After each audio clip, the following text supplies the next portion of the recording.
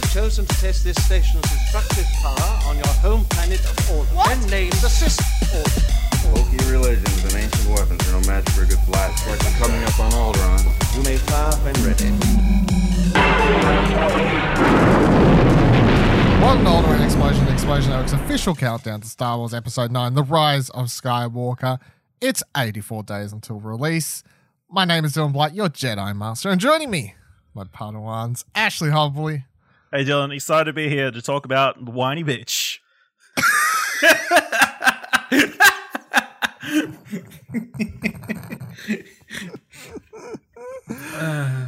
Okay, and also Kieran Marchant. Hi, I'm your Coruscant correspondent on the as we go into a deep analytical breakdown of sand and just why does it get everywhere. Up next. Okay, so yeah, this week on the show, in case you haven't gathered, we are going to be talking about Attack of the Sand. I mean, Clones. Attack of the Clones. It's Attack of the Sand. The movie. Let's be honest. It's Attack of the Sand, the movie Attack of the Sand. Star Wars Episode 2, of course. No real other bits of discussion for this week. Mainly just going to be having a bit of a shit around about about this movie. So we'll just be I'm going to be doing for everyone. Obviously, I've taken down random notes as I've watched the movie, and they're going to be our jumping off points. But before we get to that, as we will every time, Ash, when was the last time you watched this movie? About almost 2 years ago when we recorded for this. Do you guys remember where we were? We in my house? Yep. Were we in my house then? Oh. Yep. Did we really? Did we do that one at his house? Yeah, I think, we did. We were all just chilling at my place. Did we watch the movie here or did we just record the podcast? We watched the movie there. Oh, that's right. It was way more enjoyable. I honestly don't even remember that. I swear, I felt like we only ever recorded like one thing, but that means we recorded like... We recorded a heap at my place. Yeah. Because there was something... Like three things. Was it? We It was did multiple Alderaan, recordings. we did Platinum, and then we did... Wasn't there like PSX or something? No, that was Pat. No, it was Paris Games Week. Yeah, Paris Games Week was that week. That's right. So we recorded Platinum Explosion like the day after. And then we did a review discussion of the Great Thor Ragnarok. Man, we turned your house into a content house. That was the dream. That was the most productive this house has been in my tenure here. And we recorded another podcast there as well. Dylan came in. All of a sudden, there's cameras everywhere. It's work getting done. Yeah. So 4 months hiatus. Yeah.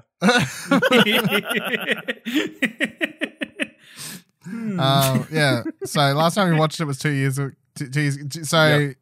Kieran. Well, hold on. I mean, Kieran, was that last time you watched it? Because you were doing your No, because I watched it. group. No. Yeah. I would have watched it a couple months ago. I don't remember watching it, but I know we watched it because after we watched it, we jumped straight into the animated series, which kind of blocks out Clone Wars for me because the animated series is good. Also, it's where I had the brain blast that I remembered there was like the cartoon animated series before the animated series. I mean, yes, that's not canon though, but yes. It's not canon, but like, because I always not to get too off track, but I always remembered Anakin, like the episode where Anakin gets his braid cut off and he becomes a temporary Jedi Master or whatever. And I was always so confused when we restarted watching Clone Wars why that wasn't there. And then it all came flowing back to me that it was a cartoon. There you know. Yeah, and it's done in a completely different animation style. It's like Samurai Jack shit. Yeah. And they were like, they used to show like in between, like they were like really short episodes because they used to show it in between as like filler between other TV shows. It was, yeah. I'll come back to this Clone Wars thing because I do have down a note about talking to you about that. But yeah, so last time I watched it was 2 years ago as well. I'm still... I'll say this. I've watched this movie so many times at this point that as much as I'm still just like, it is definitely my least liked of all of the Star Wars movies. I don't like hate watching it because I think I'm just used to the parts that annoy me now. If You're that just makes numb. sense. You're just numb to the pain. Yeah, I'm just numb to it. And the thing is, but I think I'm so numb to the parts that I dislike that it actually kind of helps the parts that I actually do like stand out more. So I actually feel like I've kind of looped around to a point where I was watching it this time where I'm like, I think I'm enjoying this more than last time. And it is simply because I'm just numb to the parts I dislike. And or maybe I'm just, my brain's now tuned better. So instead of getting annoyed about the parts I dislike, I'm just more taking in the enjoyment from the parts I do like more. So I'm not watching the movie and be like, oh, this fucking part, oh, this fucking sad. The fuck. I'm just like, what? I can't just zone out for a couple of seconds or a couple minutes, whatever. And then it cuts to another scene I do like. I'm like, oh, cool. I'm back in. So I actually feel like watching it for this time. I think this is the most I've enjoyed watching this movie, as weird as that may be. Okay. Not saying I love it or anything, but well, every time I say that, it sounds so bad because like I can watch this movie. I can watch old Star Wars movies fine.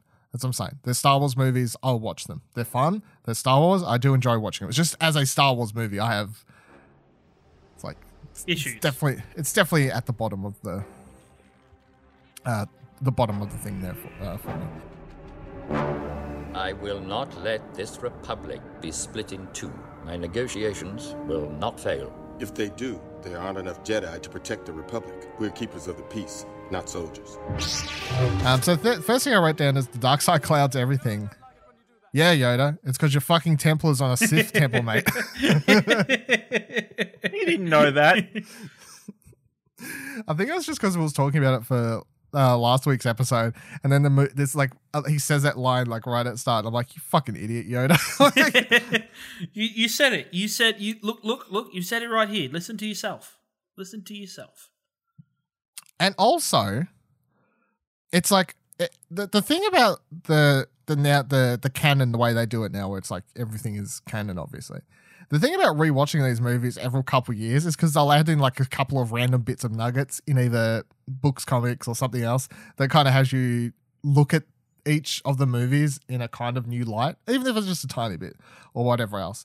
And I don't know if last time we watched this, that like was 100% confirmed canon that it was on top of a Sith thing or not at the time, or maybe I hadn't read the thing because it's confirmed in the Tarkin novel is where they confirmed that. And I have no idea if I was remembering that note or whatever last time, but this time when he said that, I was just kind of like, yeah, you fucking Yoda, you fucking moron. How would he know? Well, he should know, but I was still just like, you're a fucking moron. Can I mention that it is super weird seeing Jay Lagaya and Rose Byrne as Padme's like helpers, I guess. Jay Lagaya, the guy from Play School, who does a bunch of children's songs and stuff, is like the protector of Padme. Yeah. And Rose Byrne is upgraded Keira Knightley. What? Come on, I don't understand how that's an upgrade. I think it's an upgrade. I remember I was like, my mind was blown when I found out that Keira Knightley was the original decoy. Yeah. It was well, I think it's just an age jump, I think. Yeah. I can't remember the first time I realized that it was like years and years ago when I was doing some sort of rewatch of this, and I realized it was Rose Byrne, like right when she was kind of appearing in other stuff. Like it might have been time like the first Bad Neighbors or some shit like that came out or whatever else. And I probably watched this and I was like, oh shit, like Rose Byrne. Oh, like that's okay. That's interesting. It's always one of those funny things when you watch movies where people in bit roles that you never notice the first time. And then when you rewatch it later, if they're kind of more famous, you're like, oh, that person's in it. But yeah, this movie is just full of like. I think these Star Wars movies, there's a lot of that in these. There is a lot of that, yeah. Just especially the prequels. No, yeah, specifically the prequels. A lot of those people went on to bigger and better things than what they media roles, at least. Better sometimes, yes. Bigger, I don't know. Probably, you know, yeah. Can you really get bigger than Star Wars? Let's be honest. The second thing I wrote down is that Anakin is a bit creepy. That was just in response. What an understatement! That's like a what? It's an understatement, I feel. But I was writing it because I think it was just when I was watching the first time him and Obi-Wan go up the elevator and then meet with Padme and then she's like, "Hey," she's just being pretty normal. She's like, "Annie, is that you? You've grown up so much or whatever." And he's like, "You haven't attained a bit, except for you've got so much more beautifuler." It's like Anakin, no. Calm down with It's really interesting that this movie was a precursor to every guy on Twitter. Well, yes. George Lucas knew what every guy on Twitter would be like, and that's how he wrote. Yeah. When you Anakin think about Skywalker. it, Anakin is a precursor. Maybe he influenced a whole generation, and now we're paying for it. I'm sure there's many scenes where Padme is like, "Oh, I can't go out yet. I gotta put makeup on," and then Anakin turns and says, "You don't need makeup. You look beautiful with it, out it anyway. I always love you." I mean, it makes perfect sense. I mean, why wouldn't they idolize him? He acts terrible, and he still gets the girl. I mean, it's true. It's true. I never understand how he gets the girl, but yeah, it's true. Star-crossed lovers. Next thing I wrote down is Obi-Wan and Anakin have good chemistry and banter, just need better writing / direction for the off scenes, which you kind of get in the Clone Wars, but it isn't Ewan and Christian in that. And then using this as a spin-off topic, like Hayden Christensen. Using it as a spin-off point, so since the last time we did the show, Kieran, as you kind of mentioned before, you have been going back. You started watching the Clone Wars, so it seems like a good point to get your thoughts on the series. Yeah, overall. How much is Ahsoka the worst character? Shut up.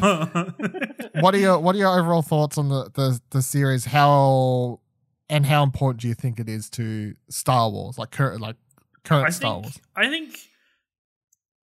I think it's, for me, I think it's really important. Like, if you really love Star Wars, or you want to get more out of Star Wars, but maybe you're like, I don't want to read books or anything, I think you do yourself a disservice if you don't watch Clone Wars.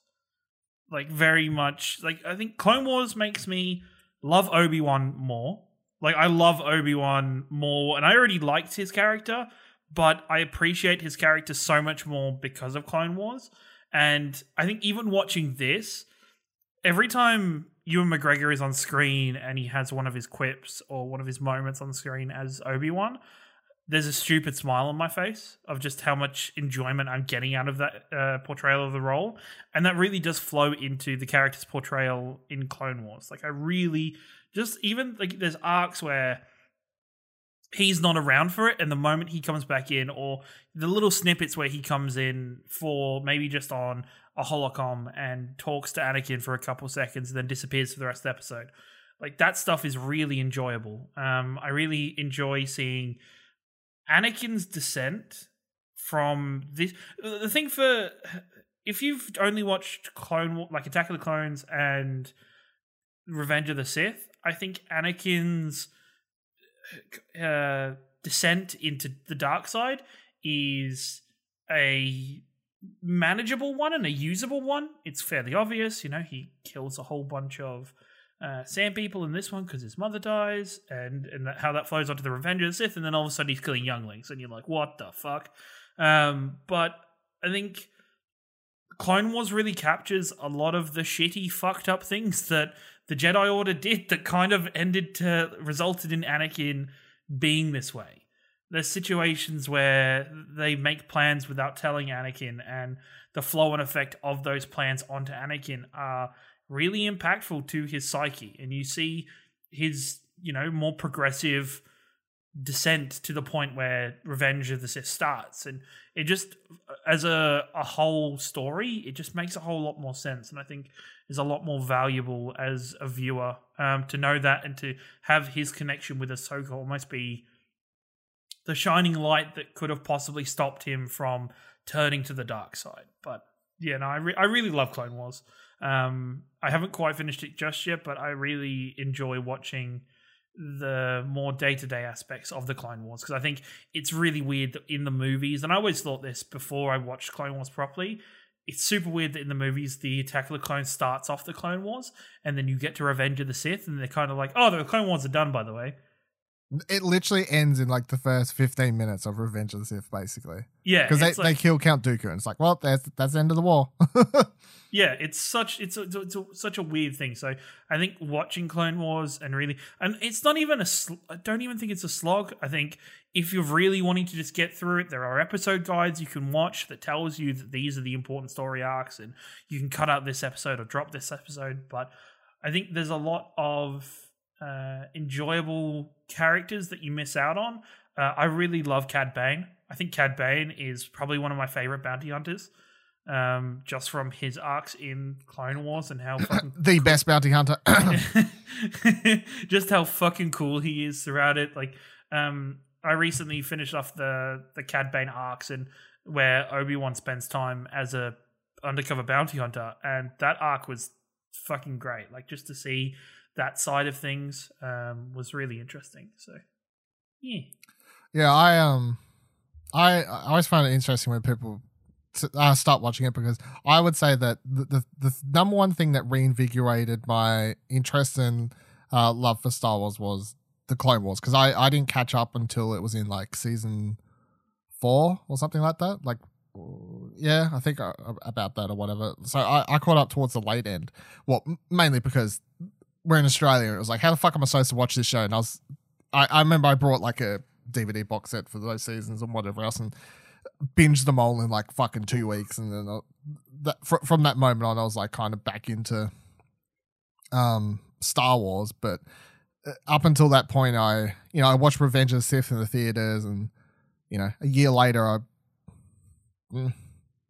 whatever, Star Wars is Star Wars is done. You also actually get the sense of Anakin actually being a good Jedi, because for parts of Attack of the Clones, I sit there going, Anakin, you're a fucking idiot.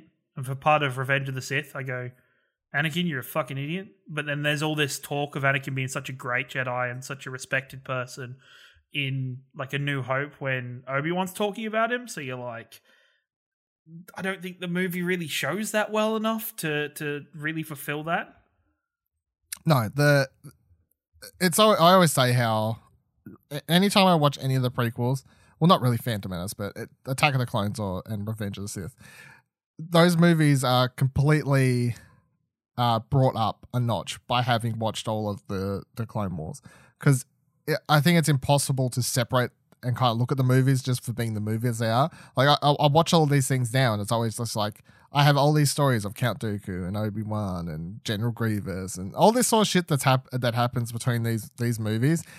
It's kind of just one big story, like lumped in together. And that's why, yeah, as you were saying before, anytime I watch Revenge of the Sith, which obviously we'll get to next week, but anytime I watch that movie, it's like so weird how it just start. And I'm like, literally, if you don't watch the Clone Wars, it's like, who the fuck is Count Dooku? Who the fuck is General Grievous? What was the war? How did we get here? What is going on? And like, even though like stuff with General Grievous, I think General Grievous almost for me, if you just watch the movies, is as bad as Boba Fett. For like, in terms of everybody thinks he's really fucking cool, but he's kind of shit and lame and doesn't have much to him. Where I think Clone Wars and other avenues really flesh that character out and explain what that character is, gives you reasons why that character should be feared by Jedi. It's, in Revenge of the Sith, it talks about how he's a Jedi killer and he collects their lightsabers, but you don't really see anything. And Obi-Wan, I guess the part of Obi-Wan that doesn't help with you understanding the gravity of General Grievous as a character is the fact that Obi-Wan is a bit nonchalant about fighting him and is just quippy, and because he does, like, that's how he is. But in Clone Wars, you see the darker side of Grievous. You see all the shit that he's done. You see this relationship be built up between Obi-Wan and Grievous from them consistently clashing over this time and building up that banter. I think it just adds a lot of context to things that happen in Revenge of the Sith. They also do like little things. I can't remember exactly off the top of my head, but I think it's like the first time they battle in the anime series, like Obi-Wan damages his leg, and then in the movie it's like that's what causes his limp or whatever else. Like they link all these sorts of things together and whatever else. But or even just like if you just watch the movies, you're like, why does this General Grievous character have a cough? And then Clone Wars kind of explains that a lot more and shows his body getting fucked up. And yeah, so I just think, it fills in a lot of substance that's missing from Revenge of the Sith. And also Ahsoka is the best character in Star Wars. Who? Jesus.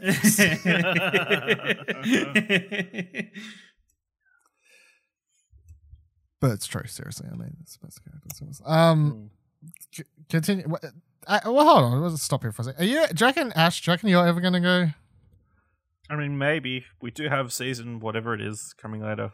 Yeah, next and you year. work best under pressure. Yeah. Is what you've proven to If me. I have incentive, then You know, the final season of Clone Wars is coming. It's time to binge watch all of them in 2 days. yeah, Ashley's do like, it. I'm in. crunch. Yeah. Yeah, Yeah, crunch. sometime crunch is all right. Oh my god. Oh God. Okay, so next note I wrote was wish we'd got more time on Coruscant ground level because we don't in anything really at all. Like whenever we're in Coruscant in the movies, it's always like in the the clouds basically. Yeah, it's like in the Jedi temples and the politician How whatever many stations. elevators do you think each building has? I think it's just one big. It's just a big old elevator, you know. Just I don't know. It's Willy Wonka elevator. It goes sideways and backwards and up downs, left rights and stuff. Yeah. But yeah, I because we only ever spent time here, and then in the animated stuff we get some more stuff and like ground levels, especially, and that's what's kind of really exciting, especially about the upcoming final season about the Clone Wars is we're going to get like a whole arc where Ahsoka's going to be running around the lower levels of the slums on Coruscant, and which is basically where that cancelled game is going to take place, the underworld section and all that sort of stuff. So that's exciting. But I really wish in a movie format we'd got, because I just think like from what they show here with the club and the signs outside and all this sort of stuff, kind of gives off like a Star Wars, fucking cyberpunk, you know, Blade Runner, whatever like type of vibe, you know what I mean? I kind of wish there was just a whole movie exploring what it's like on the ground levels of Coruscant, being a normal old Joe, JCB. Police cop Coruscant, Star Wars story. Coming soon to Disney Plus. Talking about Disney Plus, next note I wrote was Dex needs a spin-off. Who's Now, Dex? where Dex is the person who works at the restaurant. The Damn. guy, the cafe. He's just a cook. That guy. Where do we all fall on Dex? Because I know some people really hate him. Why do people Clearly, hate if him? I don't remember who he is, then Like I would like there to be filler on how him and Obi-Wan got to this relationship and stuff. Like, it was like I would, Arya and what's his Hot Pie. In Game yeah, of like it always gets like. I think that's what I really enjoy about Obi-Wan is that any relationship he has with another character, I want to see how that relationship was formed or like where the roots of the relationship were. Oh, I get it now. Dex is going to be in the Obi-Wan series. He could be. He could be the reason Yo, that Obi-Wan, I cooked this really cool dish. I need you to come check it out. Leave that fucking kid, yo. Yeah. That's definitely Now what's he's got gonna like a Guy Fieri haircut. It'll be great. happen. I always remember people complain because he's like he's used as a comedic character. Like they cut to that shot behind and he's pulling up his pants because of the bum crack and you know whatever else. All these sorts of silly little jokes like that, and everyone just kind of hates all the characters. But I'm like, I kind of like Dex. Every time I watch it, I'm like, I like this. Everyone also complains about this scene and says it's unnecessary. A lot of people say and whatever else. Well, it's not unnecessary. It's literally how Obi-Wan, without Dex, he wouldn't have gone to the library. He wouldn't have looked up the system. Wouldn't have found out anything. Displays Obi-Wan's connections with things that aren't so kosher in the Jedi way. Like his kind of willingness to have these connections to the underground scenes a little bit more, which I think is what he got from Qui-Gon a little bit. Like he's not perfect. He's just doing what he does. I'll say I'll stick this in here now because I haven't finished the book yet, but I'm currently reading, as of this episode, I'm currently reading Master and Apprentice, which is this novel about Obi-Wan and Qui-Gon, like prior episode 1, obviously. And the novel literally starts with them like trying to escape from this hut place, and then Obi-Wan has to run off and try and get help or whatever, and Qui-Gon's kind of surrounded, and then he like leaps up and he takes this hut hostage with a lightsaber like around its neck, and then the hut is like, you're a Jedi, you don't take hostages. And then like you hear Obi-Wan's in a monologue and he's like, well, Jedi aren't supposed to take hostages, and he just replies, he's like, well, we are now. Like, I was like, that's such a kind of Qui-Gon thing where it's like, he's playing outside the rule book. So as you're saying there, it's definitely anything outside, kind of outside the rule book, pushing wise. Obi-Wan does definitely comes from Qui-Gon, because Qui-Gon's just like, yeah, Jedi don't take hostages, but I am. Because I gotta get out of here. Next thing I wrote, Kamonians are kind of naive, because every time I watch this movie, I'm like, they just come in like, Master Jedi, been expecting you. Yeah, cool. Why? Oh, because you're army. What army? The army you ordered. Oh, right, yeah, the army I ordered. Totally, yeah, cool. Come this way. Do you want to see that? It's always just like, come on. Don't want to check for ID. Don't want to have a receipt or anything. Nothing. It makes me laugh that Obi-Wan takes so long to cotton on, yet he's like, if it was like a normal person, they would cotton on to the fact that he doesn't know fucking anything, but he still just plays it cool as if, I totally knew this the whole time. Like, like clones. Yeah. No, great. General Master who? Sorry? Who ordered them? What? Who? Yeah, no, that's totally who sent me here, all these sorts of things. And as a spin-off from the whole clone thing, how do we feel about this topic? Because it's one I've been thinking about for the last couple months as well. Because obviously, episode 9, we're going to get a time jump, whatever else. Going to have different people running the First Order, obviously. Kylo and whatever. And General Hux, they have a line back in The Force Awakens talking about clones. There is a line thrown in about clones, if you remember, where Kylo's complaining about the way the workers are working, or something along these lines, and Hux says something about, well, we could use. He says something about clones, and Hux says, no, all my people are perfectly trained, or whatever the line is, something along those lines.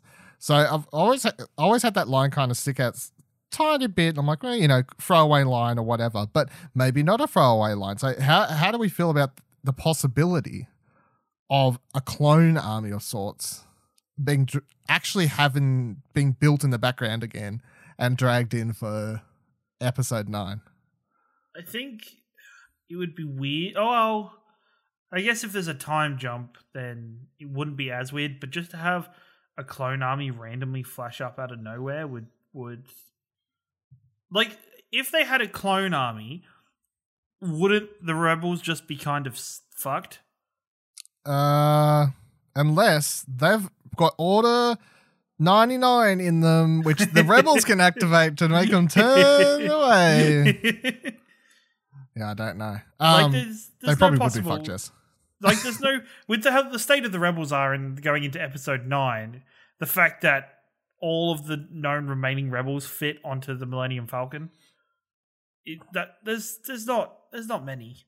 Yeah, but judging off the teaser or that D23 footage, we do see more rebel ships. We know they're building it up somewhat over the last couple of years. And the book that's coming out prior to the movie, one of the couple, but the main book that's coming out prior to the movie is called something Rebel Resistance. I can't remember the official title. And the synopsis for that book basically makes out like that book's going to explain how in the time between 8 and 9, how they started building up the Resistance once again is kind of what it seems that book's going to cover. Because obviously, I don't think that super needs to get explained in the movie. Movie starts, it's a couple of years later, whatever, year and a half, 2 years, whatever it is. We've got more people. All right, cool. Let's move on. Don't need to spend 10 minutes on that scene. But yeah, the idea of a clone army coming in, though, I'm not against it. I actually find it somewhat interesting, especially because at this stage, Star Wars is just kind of always about reoccurring themes and whatever else and subjects and stuff like that. And, the line has been thrown out there before, and it is a tactic that's happened before. I don't know. Ash, how would you feel if a clone army was to magically show up? I mean, I feel like it would be too much. Like, it'd be too much to stuff it into this last film. But who knows? They could do anything. I mean, they made another Death Star, so yeah, that's what I'm saying. Another clone army, really. If anyone complained about another clone army, who would they be like, clones of, though? Rey. Oh, I brought it all back. Rey is an escaped clone of the clone army. Oh yeah, maybe solved he was. it. Yeah, that explains Maybe. why she came from nothing. Yeah, explain. I've got it. Maybe they were. How about this? How hold up. Maybe she was like the perfect archetype for what the First Order started making their clones out of, and somebody from the Rebels or somebody from another organization kidnapped her so they couldn't make the perfect clones and left Or her. no, she was defective. They thought she was defective, but really she just had force powers. Dun dun dun. We could all be Star Wars writers, you know? I mean, Just- that might What's up? explain Dark Grey. Yeah, Dark Rey is suddenly a clone. Yeah. So yeah, there you go. Clone theory officially proven. Stamp. So next note I wrote down was back to this after Rise Skywalker comes out. yeah, might be awkward. Next thing I wrote was awkward smooches, which is the first time he goes in to kiss her at the fucking holiday home or whatever, and I'm just like, Can I say, I don't know if we've got there officially yet in the movie. is it about the but- sand? Because yes, we have got there. No, this is not just the sand bit. I previously mentioned in another section, I think it was in the first episode, that Corridor Crew had ruined the fight scene. Oh, you're talking about the apple thing? They also fucked the apple for me because it is really jarring to watch that scene now. Yeah. In case anyone doesn't know what we're talking about, it's once you find out how weird it looks, it is one of those things that's hard not to notice, which is that they have, Anakin pulls this apple over and cuts it while they're having dinner or whatever, and then he force pushes it back over to her, and Padme takes a bite out of it midair, but except when they're filming it, obviously she has to just pretend to take a bite out of nothing, and they CGI the apple in later. But if you actually pay attention and watch it, the animation, or however you want to word it, for how the apple goes down is she kind of just reaches in, her lips barely touch the apple, and then it kind of just goes down her mouth, apparently. It's actually a marshmallow. Yeah, it's actually a marshmallow or something. It's really weird. Like, Yeah. Why wouldn't they just shoot that practically? Surely that couldn't be hard. Get some wires. a fucking stick that you could take out later or something would even Yeah, be just better. get a green stick. Literally anything. Green dude holding the apple. Holding the apple, literally. Yeah, like when they did fucking The Revenant, Leonardo DiCaprio had a dude in a fucking suit rolling around on top of him pretending to be a bear. I'm sure you can have someone hold a fucking stick or an apple and get rid of that later, you know? You got this dude wandering around on set in a Jar Jar uniform that they're literally digitally taking out later to turn into a fully CGI character, but they still have reference there. He's still on set doing it. Have the fucking apple there as reference. Let it eat the fucking apple. Jesus Christ. So I Yeah, enjoyed no. in that, seeing as we're on the topic, I enjoyed that they also point out how the set designer made it as difficult as possible for the VFX team. Yeah, the With all glass. the glass. stuff. Yeah. It's like, oh, suddenly there's reflections I got to fucking deal with, and Distorted and yeah.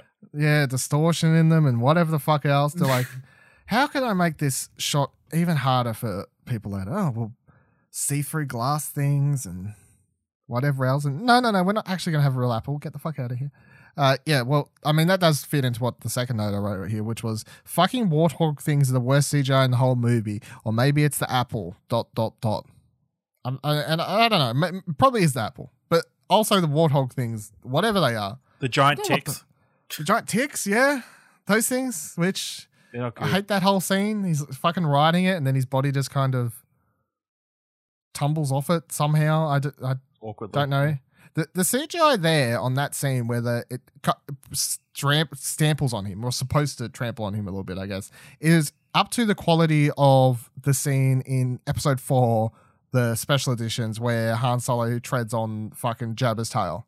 It's equal to that. It's very similar. Very similar quality to me. Next thing I wrote down here was, I saw someone on Twitter once say how they think that the people who don't like The Last Jedi casino scene, that the people who think The Last Jedi casino scene is completely unnecessary obviously think the asteroid field scenes in all the movies are necessary, and they're very right. They're not. Which is to say that when watching this movie, and there's an entire scene of fucking Boba Fett, not Jabba Fett, running away, and Obi-Wan's chasing him, and they have this whole asteroid scene or whatever that goes for like 5 fucking minutes. Is that necessary after they literally had a fight? The answer is no. No. And then also the scene in episode 5 where Han Solo chases away the fucking asteroids and, you know, hides from the worm thing and whatever else. Is that scene really necessary? No.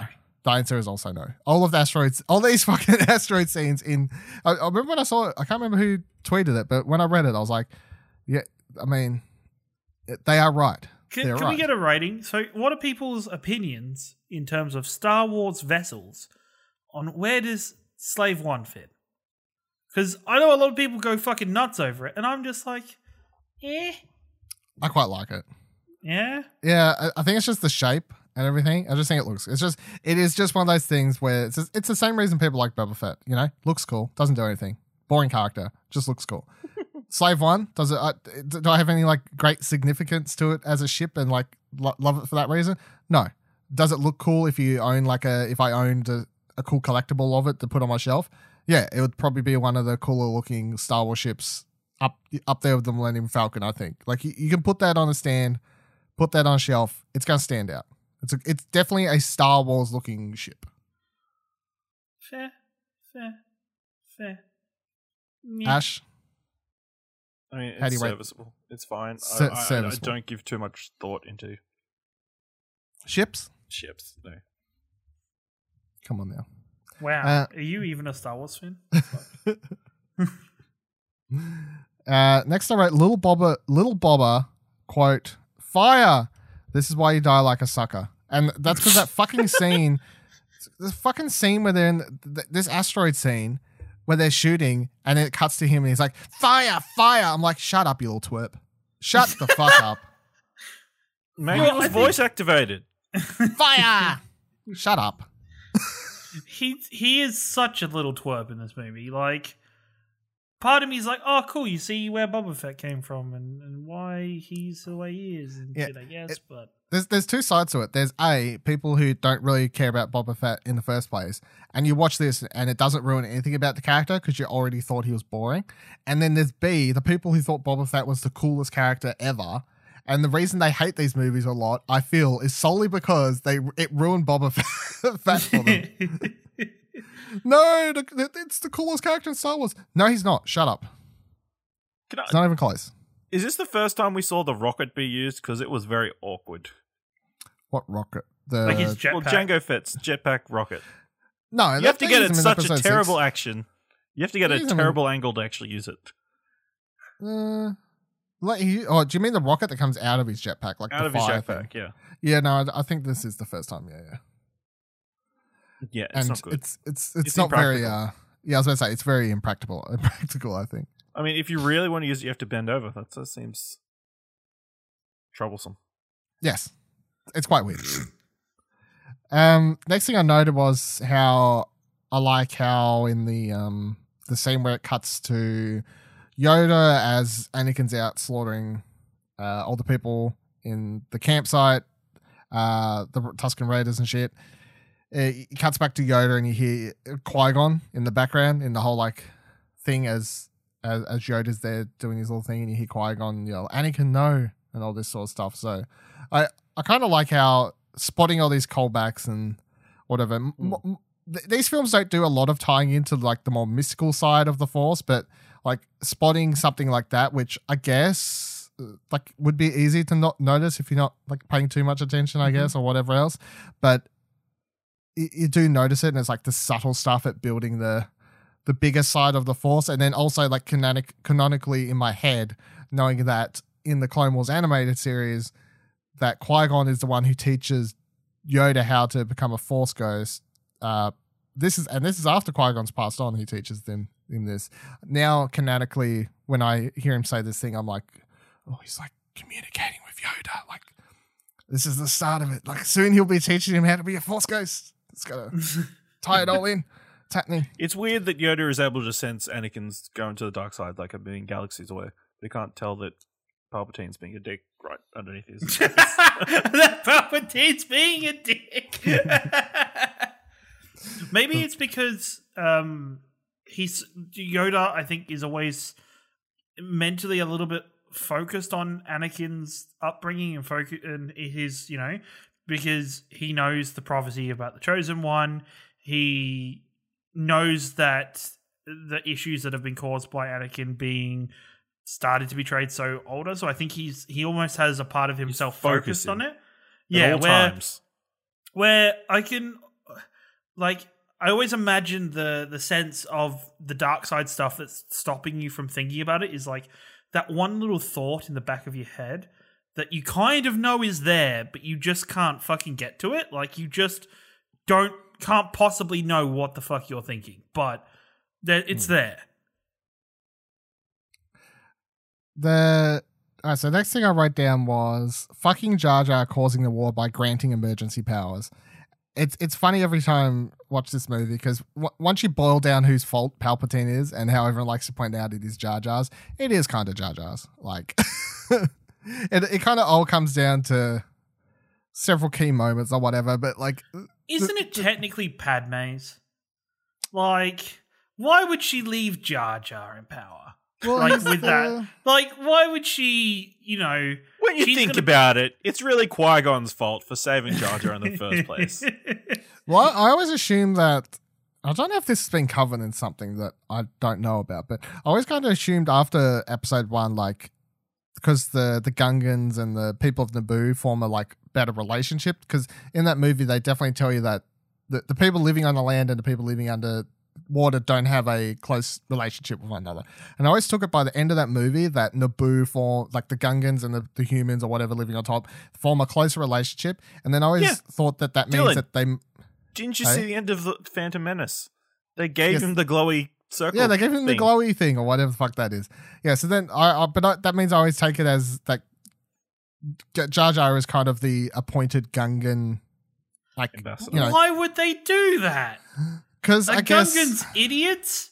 Well, yes, but I guess I guess it makes sense considering he spent all that time getting around with Padme and stuff. Like if they was to appoint someone to do the job, Jar Jar doesn't actually sound like a terrible. Yes, he does. It's like giving a 3-year-old a bucket of paint and a paintbrush and walking away. When you come back, your house is going to be covered in that paint. What an analogy. Do you reckon Palpatine planned for Jar Jar to be the one? No. Because obviously he was trying to get rid of Padme. You know what? That does make sense. He was trying to get Padme out of the way. So Palpatine must have known that Jar Jar would have been the one to take the power, and then that would have easily given him a foothold to make sure. Yeah, that's a fair thing. I mean, when you think about it, Palpatine's plan through all of this is crazy. Well, yeah, that's the thing. Needs a lot of things to go right for it to succeed. Yes, that is the thing. As we kind of talked about last week, how his plan is just so long and like windy and reliant on so many things. That has so many. If one thing doesn't happen the way he thinks it's going to happen, he's fucked. He spent 10 years working as the Supreme Chancellor and apparently sucking at his job enough for a whole separatist movement to uprise. I guess he's playing both sides, but still. Yeah. What? Nobody decided to challenge him? He kind of starts the separatist movement by sticking Dooku in that position, I guess. Yeah, but nobody went, hey, you're doing a pretty shit job. Maybe we should get a new Supreme Chancellor. One guy takes a bit too long to get the Trade Federation to stop it invading Naboo, and he gets outed. Can I say as well, the movies do not do a good job of representing how fucking messy Dooku and Palpatine's relationship is. Like, it's like, a lot of people think it's just like a teacher and master type of thing, but Dooku has like his own agenda, like 120,000% the entire time, where he's like, I'm learning this shit, but I'm not really wanting to follow you or do what you want to do. Yeah, well, this is what I was going to add on next. So I wrote, because rewatching this movie for the first time since I listened to that Dooku Jedi Lost thing, which came out early in the year, which is a audio drama that you can listen to via Audible. It's like a fully voice acted, like thing and whatever else. Who plays Dooku? I have no idea, but they sound like Dooku, so good job. They're very good. They're very good. Everyone's very good, and it's great.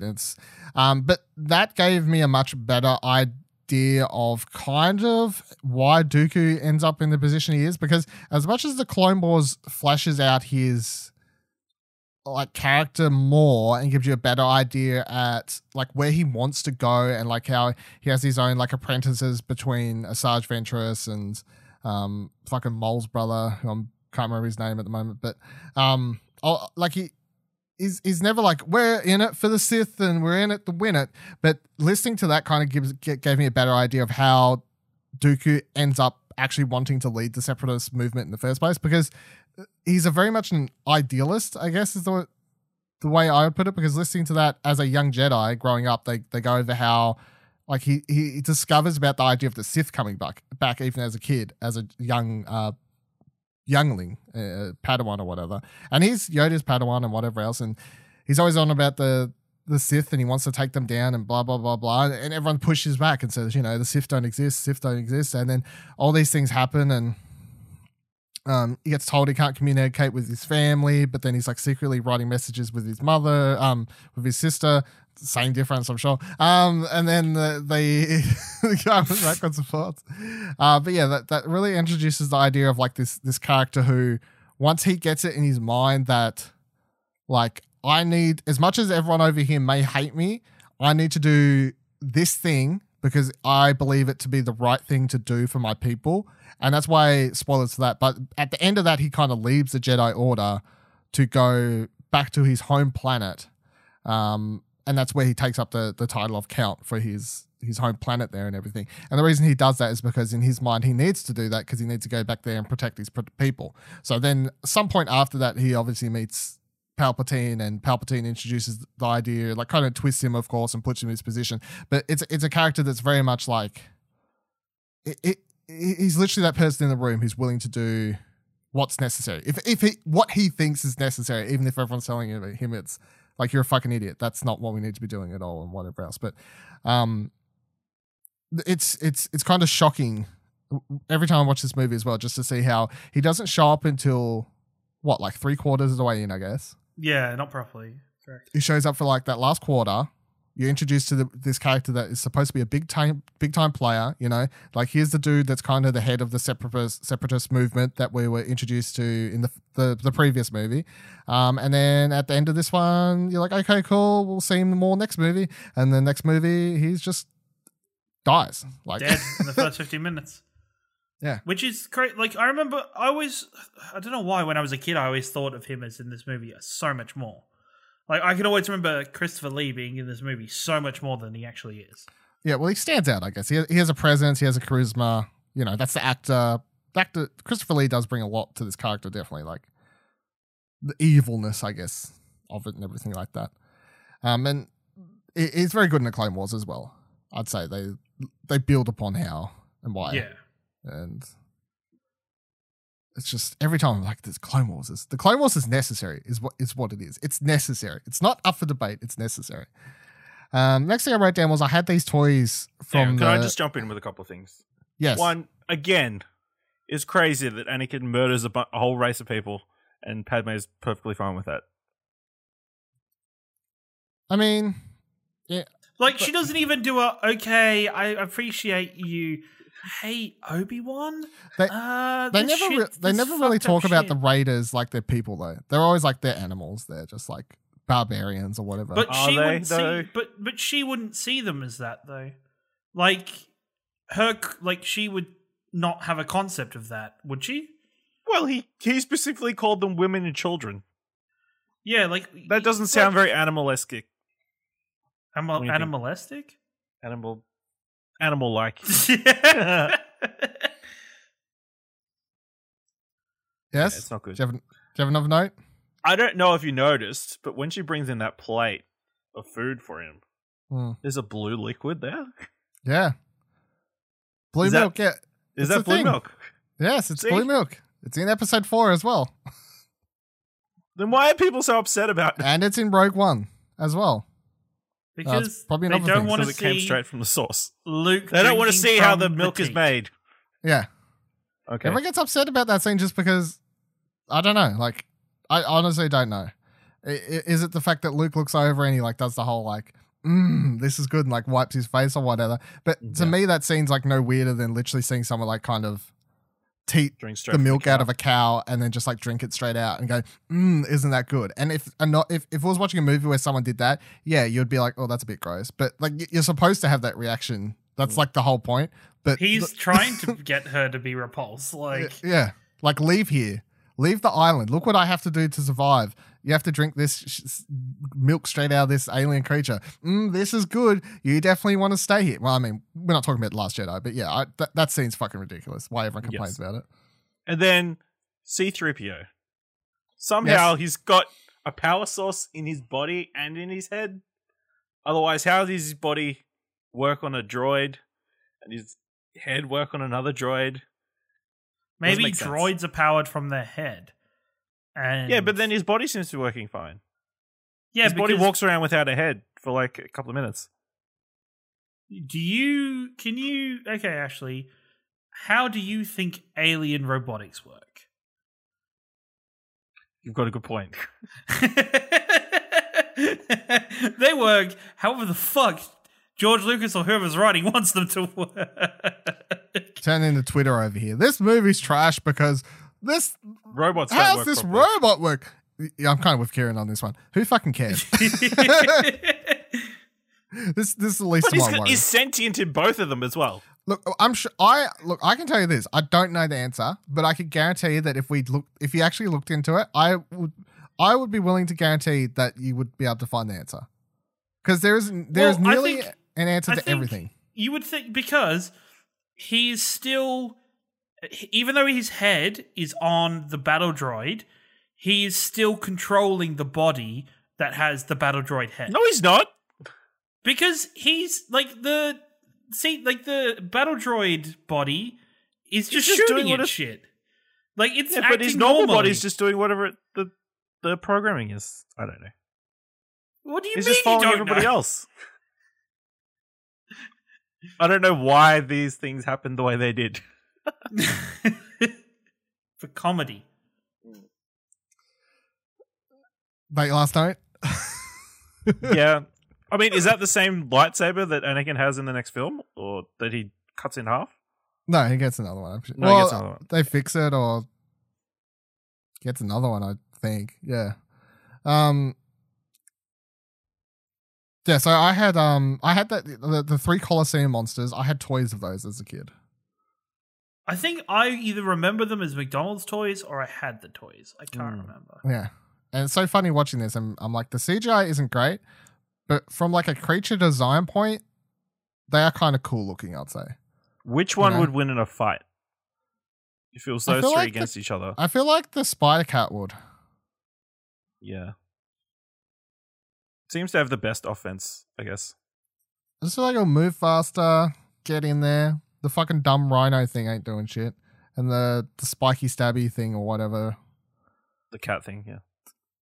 That's a cat. That's just the cat thing is that the cat's the spider thing. The other thing with the other legs. The I guess cat you could- the cat is the one attacking Padme. Yeah, but I okay. call it cat spider because it's got like 6 eyes. It always looks like it's combined. Oh, with I a was thinking sp- I was thinking the big bug thing. No, that yeah. When you said- I don't want to call it. I don't think of that as a spider because it's just like it's got a bunch of legs or whatever. But the cat thing, I always think is just a combination of a cat and a spider because if you look at it, obviously cat, but then you look at its face and it's got all the eyes and whatever, and its face kind of looks like a spider eyes like face type thing happening in there. Yeah, some DNA cross pollination been happening here. Then I wrote down Django goes down like a sucker, just like his son will. Which is Ooh, just true. Which is just factual. It's very true. It's very true. It's just factual. It's really good that lightsabers, it's so hot that it cuts off the blood circulation, so there's no blood anywhere. And it always- Cuts the also reset off. and Yes. it also fuses the head perfectly into the helmet. Yes. Yeah. Because like, been awkward if young Bubba would have picked up the helmet, and the head just like. But it didn't. As As a side, because we keep bringing up the Clone Wars, there's if you're interested, everyone, if you've never watched the Clone Wars, there's a really interesting arc in the Clone Wars where they go about how Boba Fett wants to get revenge for Mace Windu and he tries to fucking kill him in the Clone Wars. That's kind of, I think that's Boba Fett's first arc in the Clone Wars or something like that. But he like gets with the bounty hunters and is like, hey, help me kill Mace Windu. We're not going to help you kill a Jedi. Well, you are. Okay, let's go. Can I also say the death toll in this fight in this planet is really not well represented in this movie. Do you mean like the amount of people that would like the amount of Jedi that get fucking slaughtered in this because of this battle is fucking phenomenal, but I don't think it's very well represented in the movie. It's not very well shot either. No, the whole it looks like a fucking bunch mess. of people just were standing in front of the green screen doing a bunch of Jedi moves. But this is my biggest problem with the end of this movie, because I think the end of this movie could have been way more epic and cool and so much more interesting. But I just think even the way they present the battle, like it's hard unless you know what is happening. I think it's hard to even wrap your head around what exactly is going on. Like they pick them up with the clones. They then take the clone, they head on out. But then you see everyone battling again. But the way it's shot and everything, it's like, what are they doing? What are they trying to do? How big is this battle that's actually happening now? Like, how long did this rage on for? You know, when did it stop? How, you know what I mean? Like, they could have just shot it like I kind of just wish it cut to like fucking Two Towers fucking storming of whatever Helm's Deep or some shit after this or something. Do you think that the comedic nature of battle droids takes some of the stakes and the possible emotion out of these scenes? Because there's no sense that that battle droids are scary. Like, there's no reason that anybody should be scared of battle droids or them attacking, because as an audience, we see them do all this funny shit and they're just, you know, wacky battle droids that are like, there's no like sense of impending doom when the battle droids are overwhelming or storming the place. I think in the movies, no. But once again, in the Clone Wars, they still have them be comedic, but they're still at times actually shown to be like a threatening force and whatever else. Yeah. So it all comes down to how it's shot and directed and presented and whatever else. And I would definitely say in the movies, they'd never really present the battle droids as anything more than like they take one shot, fall down, and that's that. Yeah, as just basic cannon fodder for our main characters to, you know, slice through. Yes. But yeah, a lot of people do die here. Next thing I wrote down was, as much as I like seeing Lord Kermit go for it, I hate the quote, "It's obvious this competition can't be decided with our knowledge of the Force, but instead with our skills with a lightsaber." Like, it's so fucking cringy. Every time they do that whole stupid Force battle of like throwing shit backwards at one another. The part where Yoda like catches the Force lightning, that's cool, obviously. But then the fact that Dooku has to be like, "It's obvious this battle can't be decided with our knowledge of the Force." Who the fuck would sell it? But with our skills with a lightsaber, like, shut up. Especially when he's an old man and can barely use ice. So weird. Can I say, Christopher Lee's style of holding a lightsaber is just I just really enjoy it. There's just something about him, along with the actual design of the lightsaber looking almost like, you know, the top of a cane or something, that is it's very classy, I think. I always wondered, because like if he was told to do it that way, that's the way they did it, or it was simply like kind of the way he picked it up and handled it, and then they kind of planned the fights around the way that Christopher Lee kind of just picked it up. Because then like going forward, obviously you go into the Clone Wars and everything, then the way Dooku fights and anything else is designed around how his fighting style is shown off in this. I think for my understanding and knowledge of Christopher Lee, I'd almost think that was something he did. I'd like to think that he did that, and then Clone Wars is a pay of respect to what was developed in that movie by him. Yeah. And then the last thing I wrote down is just Death feels like they met again. So it definitely feels like Anakin and Padme met, and then within 2 weeks they got married. Yes, there's no sense of time for, like, do you think this whole relationship would be better off without their relationship happening in Phantom Menace. No, because I still think if they randomly just met in this movie and he was like, "Oh, that's the most beautiful person I've ever seen in my life," it would still be weird. Like there'd still be no building on that or anything like that. It's just the thing is, they could have got away with their romance with what scenes they had in this movie if the couple scenes they had were believable.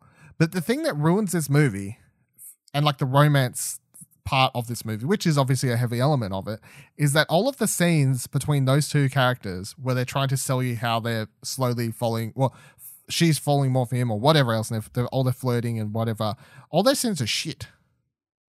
Like not one of them worked. But if they had of all worked, then I think by the end you could have been sold on their whole romance. But you're not, because their scenes are shit. Do you think there's a chance that Anakin, inadvertently or not, made her fall in love with him? No.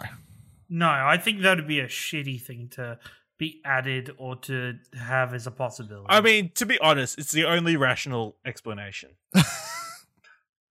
No, I think, especially in today's world, to suggest that would be like I think it'd be a really bad kind of theme to set for their relationship. Their relationship is already awkward and janky as fuck. It's whatever. Just accept that it's a shit relationship. Once again, if it's a shit relationship, then why can't you explain it with it was manipulating her? Because that weakens Padme even more as a character. Guess maybe. Once again, I'll say I'm sure there's still strong people who are getting manipulated by people out there. Their relationship is, of course, much like everything else we've mentioned, built upon a lot better in the Clone Wars, but in the movie, the idea that this set up that's the one thing that doesn't change in Clone Wars. I fucking hate Padme in Clone Wars, because you are so fucking dumb. And Really? Sometimes I'm just like the situations that Anakin has to get into, because there's several episodes where it's almost like Padme lands on planet, Padme gets captured, and then that's like the formula. And maybe that's just like the earlier seasons. I think she does get better, and there are a couple of occasions where she goes on missions by herself with Ahsoka as well a couple times and whatever else. Maybe if there was no Jar Jar with her for like most of it. Yeah, there are a couple episodes where Jar Jar's with her, and there's this one where she gets captured and Jar Jar accidentally ends up wearing a cape and pretending to be a Jedi. Yeah, and it's just fucking. That's like first season or second season or something. Yeah. It's not great. But yeah, I just kind of wish we lived in a world where I could buy into this relationship more, but because it's so important by the time we get to the final movie, of course. But this movie just kind of fails to really sell it at all. And then because we're doing this for a final time for Old Man Explosion, and we never did this last time, so we're going to do it this time because why not? That means by the end of the show, we'll have an official ranking, because I'm talking about ranking. So what we're going to do now is at the end of every episode, we're going to kind of do the whole, we'll track them as we go. So last week, Phantom Menace, obviously we didn't need to go over it then, because we all would have stuck Phantom Menace in the same spot. It's currently at the top of all our lists. Now we're coming back into it. Picture your figurative, imaginary list in your head. And Kieran, where are you putting Attack of the Clones? Below or above the Phantom Menace? Below. So, unsurprisingly, Ash. Below. I feel like it was closer than the last time we watched it, though. Ooh. I think I appreciate it more because I've watched a decent amount of Clone Wars now, where I'm like, and I think that'll be the same for Revenge, because I think Revenge, last time we did this, I was very down on Revenge, so maybe that'll help it be better as well for me. Yeah, I'm putting it below. It's just can't Can't get around this one. I feel like these two slots were pretty easy lock-ins, but where we go, I feel like from now on, positions of stuff will get more interesting, potentially more interesting. So that is it for this week's episode of All Around Explosion. Next week, we'll be discussing Revenge of the Sith, of course. So make sure you watch the movie before then. Please share the show on social media and tag @ExplosionPod if you're enjoying it. Tell your friends and rate it on Apple Podcasts or Podchaser. All Around Explosion is a Darth production of ExplosionNetwork.com, which is where you can find What Do You Want to Watch, our fortnightly movie and TV podcast. And if you're listening to a show about a movie, about Star Wars movies, you probably like other movies, potentially. So check that out. You can follow me on Twitter @VivaLadil, VIVALADIL. You can follow Ash on Twitter @AshleyHobley, ISHLEYHOBLEY. And you can follow Kieran on Twitter @YaBoyRingo. Until next week, may the force be with you. Always.